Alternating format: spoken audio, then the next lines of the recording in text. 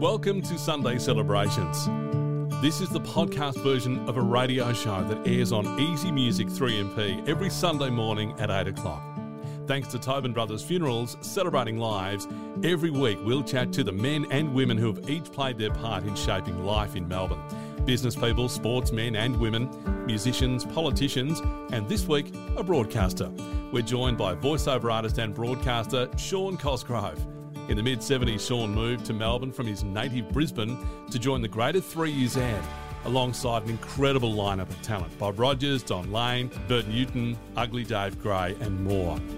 He's also spent time working at 3DB, 3KZ, Gold 104 and our very own 1377 3MP.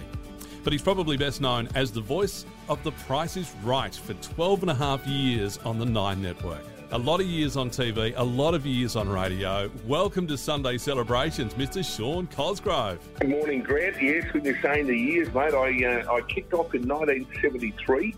Yeah. And that was at a television station in Toowoomba on the Darling Downs in Queensland. And channel 10458 it used to be called in those days, and I was an office boy. And I think it's still there too, isn't it? Is up on Mount? Is it Mount Lofty? I think it's the Video Road or some weird name. Yeah. You've been up there parking. We always used to go there parking and I was a girlfriend. And how did you get into that? How did you suddenly land yourself a gig at a TV station in Toowoomba? Look, the strangest thing ever. I grew up on a farm. I failed HSC. I was too young. I was 16 when I did year 12 and I failed it. And also I hated school. Happiest day of my life. Best thing ever seen school in the rear vision mirror for the last time. And we had race horses, and I could pick them out in the race. And sometimes somebody would say, "Where is it?" I'd say, "It's there in front of Pickles. Kellogg's is on the outside." And they'd almost be calling the race. They said, "Why don't you have a go at that?" So I did, and I was actually calling races when I was at school in year 12. And the kid who lived on the farm next to me was a year older, and we used to ride our push bikes to school from, where Mount Lofty was on one side. Well, our farms were right out the other side, miles away. Yeah. We'd ride about 10 miles each way. And he left school and got a job at Channel 10 a year before me. And we're there when I'd finished. He said, "Oh, they always take on an office boy." I said, "Oh, good." So I turned up and applied for it with my little tape recorder of my race calls. And the bloke who interviewed me, he came off a farm about 3 farms down, so I was a pretty short price favourite to get the job. And I started as an office boy, pardon me, and I did everything they dished up. I had a crack at the lot. I only stayed there 3 years, but I did camera work, coordinating, directing, read the news, did a quiz show called Make the Grade. I had to go with like whatever came my way, I did it, and just learned so much. It was wonderful. I know that in recent years, racing's been a big part of your life, but I didn't realise it actually went back that far. Like we're talking about, well before you even started work, I didn't realise you had racehorses as horses as a kid. These days, look, Huey Bowman and I have got a couple of things in common. I said to Huey, we're both the same shirt size, SM. He's small men's and I'm small marquee. I am a big boy. I said to Huey, mate, you ride at 54 kilos. I weighed that at birth. No, I was a lot smaller. And when I used to actually ride pepper when I was about 14, 15. So, I've been involved in racing all my life. Yeah, I spoke to Brian Martin last week, who's just an incredible man. And when you look at all that he's achieved over the years in the broadcast and racing industry, it's given me an amazing appreciation for how challenging that side of the gig is, being a racing person, being right into the horse racing and the race calling side of things. It's a real skill, isn't it? Yeah, it is. Brian was an absolutely superb caller, wonderful caller. And what people don't realise sometimes, you idiot, you missed that in the run. I said, well, you want to have a crack at it one day. And imagine 20 people come into a room, you got to learn their names in about 2 minutes, and they come out and they run back in a different order. You got to remember them all. That's basically a good way to describe it. Yeah, it is, isn't it? It's a really tough gig. Well, in 1976, you moved to Melbourne, if my research is right, and you landed a gig with some of these, two-bit hacks by the name of Bob Rogers, Don Lane, Bert Newton, Ugly Dave Gray. Yeah, that was I found that roster recently and I showed it to my kids, and I said, pick the odd one out. So this is the Brumby at Flemington on Cup Day. Early breakfast, Bob Rogers and Peter Byrne. 8 o'clock, Don Lane. 8:30, Don Lane and Bert Newton. 9 o'clock, Bert Newton. Midday till 4, me. 4 till 6, Ugly Dave Gray and Peter James. I was in amongst absolute nutter superstars and were beautiful people. All of them. They were wonderful. It's like a team of the century, isn't it, in the radio game? Yeah, bar me. I was the ball boy, I think.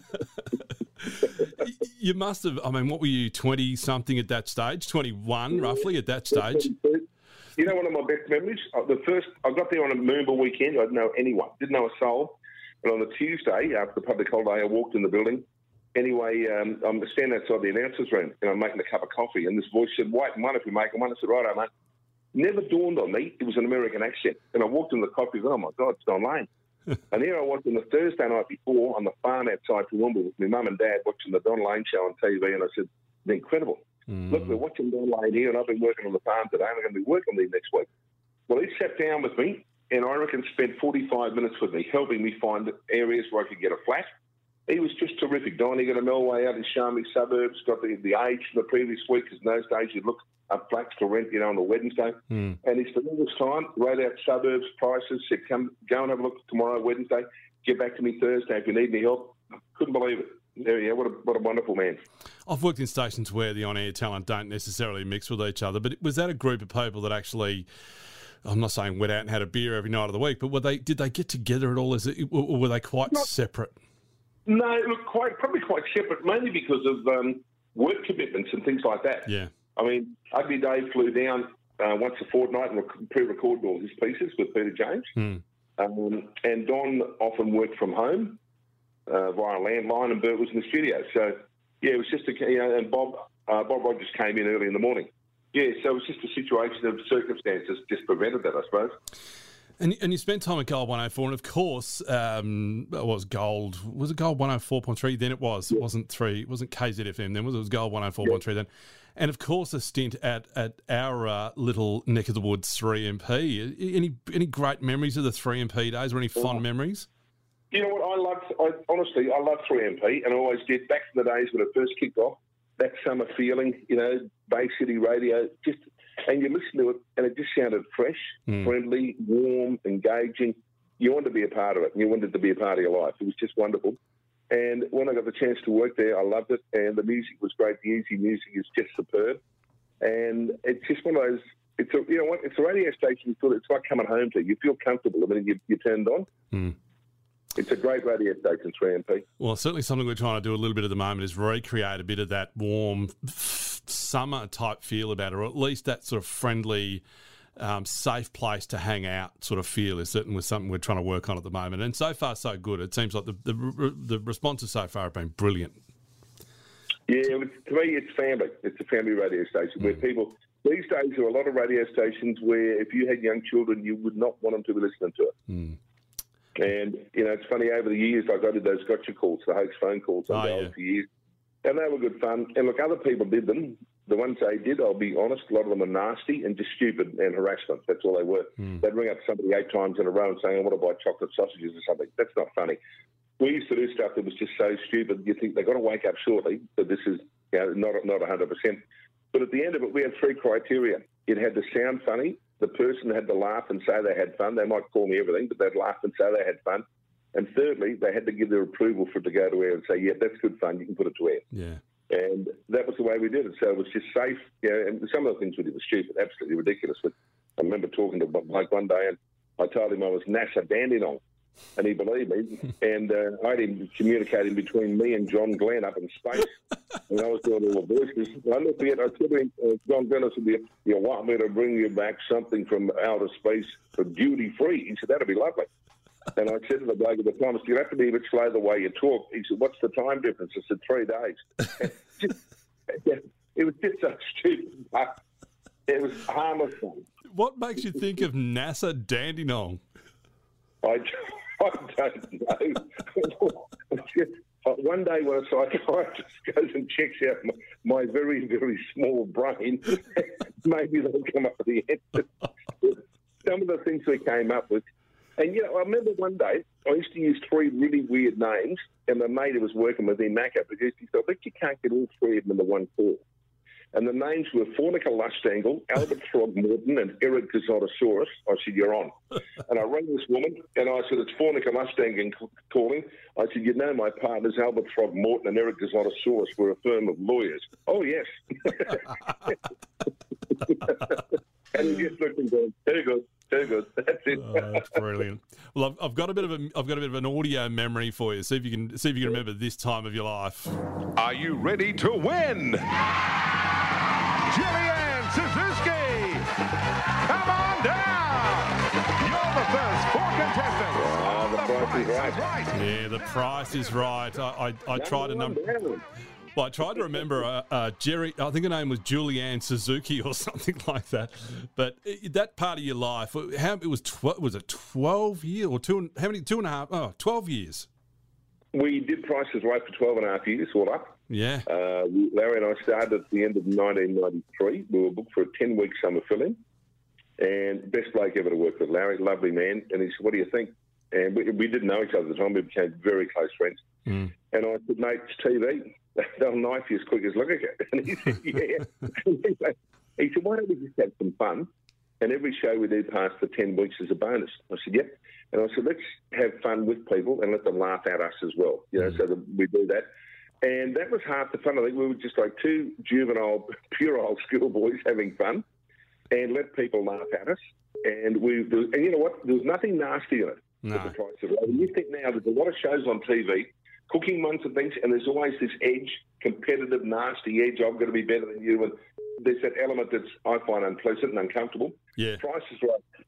I'll never forget one day, Grant, and I knew I'd been set up, and Larry's given me a wink. Anyway, this lady's all excited, and he said, you bought something in for Cosy? She said, yeah. He said, what have you got? She said, I've made him a G-string. Well, the crowd's gone berserk at that. Anyway, he said, have you got it? She's pulled out this thing made out of leopard, nylon leopard skin. It was just horrific. It was about 2 metres wide, and the crutch hanging down about 1 metre, and the crowd's gone berserk. Yeah, we're laughing there. And they cut to me, and I was just deadpan. Larry said, what do you reckon? I said, I'm pretty disappointed, really. He said, why? It's too small. It's not going to fit.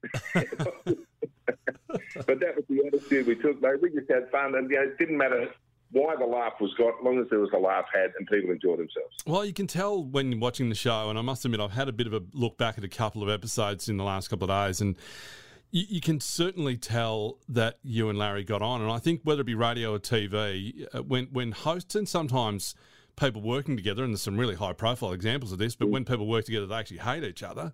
But but you can certainly tell when people actually enjoy each other's company and have a laugh together and stuff, because it certainly comes through. Grant, I can tell you, honestly, the price is right. Anybody who worked on that show, the crew, the whole lot, it was one of the hardest shows to work on. When I say that, like the hours we put in, every game had to be changed, every prize had to be changed. It was so intense to work. Everybody ever worked on that show said it was one of the best shows they ever worked on. They loved it. I never once saw one argument or a blue or a fight, and everybody worked together and were just great. It was amazing. You look at it wasn't possible to put together a show like that, but somehow it happened. And I think that was part of the success, that we all just had a ball and we had a laugh with it, with and at each other, and that was it. Was there enough red cordial to go around for all of the contestants? I've never seen such a hyper audience. Well, tell you what, I think we were shoving donuts down their throat before they came in, and then there's a lot of sugar in it, and then the red cordial as well. But I used to do the warm-up. I'd go out and warm them up first, so I'd have them fired up and frantic before they even started. And then we'd do the bit in the break, Larry and I in the break, we'd get out there. Often people used to say, what we did in the commercial break should have gone to air, and I said, I don't think it'd be allowed to go out. I mean, it certainly worked, and some of the contestants, I remember saying that they were literally crying at the prizes. And I didn't know who did the warm-up until you just told me that, but if you did the warm-up, you certainly earned your coin doing that, because the people were absolutely fever-pitched by the time the show started on air. And Grant, when you say crying, the other thing is it was life-changing for a lot of people. Yeah. Because there would be people walk in the door and you don't know their personal, financial, whatever circumstances. And they could have been struggling and had a really bad day, death in the family, health issues, whatever, you don't know. They'd come in there and they would fluke getting called out, come down if they were lucky enough, they want to showcase. They could win $20,000, $30,000, $50,000, $100,000 worth of stuff. And that would be absolutely life-changing for those people. So they'd come in within an hour, walk out and think, oh, my God, what happened? And we're talking about The Price is Right, of course, and there was that iconic vision of people running down the stairs. Is there a blooper tape somewhere of people falling over, running down the stairs? Yeah, there were a few hit the deck, a couple of them. The thing that annoys me, and you get a laugh, I said to Larry one day, I said, mate, because they get frantic. I mean, people get so excited. And we worked it out over the years. We sort of estimated we had well over 100,000 people come through in the audience. And I said, lads, this is going to sound shocking. But I said, mate, I'm surprised no one dropped dead. I said, the odds are, with that volume of people, that nobody had a heart attack. And we didn't. But, the most frightening thing, though, I would always say before the show, if there's anybody here who's epileptic, let us know, if there's flashing lights, whatever, and get a friend say they can touch your shoulder we'll see them when they're finished. Yeah. But more, if there's anybody pregnant and close to giving birth, let me know. Oh, my God, Grant. We had women there, like, literally due on the day. The worst one, and I say the worst affectionately, she's sitting up there with a white T-shirt on. It looked like she had a hot air balloon underneath it. She was that pregnant. Yeah. And the girlfriends are all pointing, and I've just said, oh, my God, what's the story? They said, she's 4 days overdue. I said, you are joking. You bought it at prices right. I dropped to my knees and blessed myself. I said, please, God, don't let it happen here tonight. And I stood up and I said, I tell you now, I said, look, there's nothing to worry about. If anything happens, you can go into labour. Larry and I will take care of it. I said, he'll massage your head and I'll be down the business end yelling out, come on out. We'll look after you, baby. Mate, she got through it. I was never so happy to see a lady leave intact when she left. We got a phone call. She went into labour in the car when they got outside. They took her to hospital. She had a beautiful, healthy little boy. And they let us know the next morning. And I think they called him Showcase or Giveaway. And no. That's sensational. Well, I know you also did some warm-up stuff on Who Wants to Be a Millionaire, including at least an episode or two where there was actually $1 million winner. Is that right? Yeah, I did. Yeah, I did the warm-up with Larry, with Eddie, Millionaire. That was...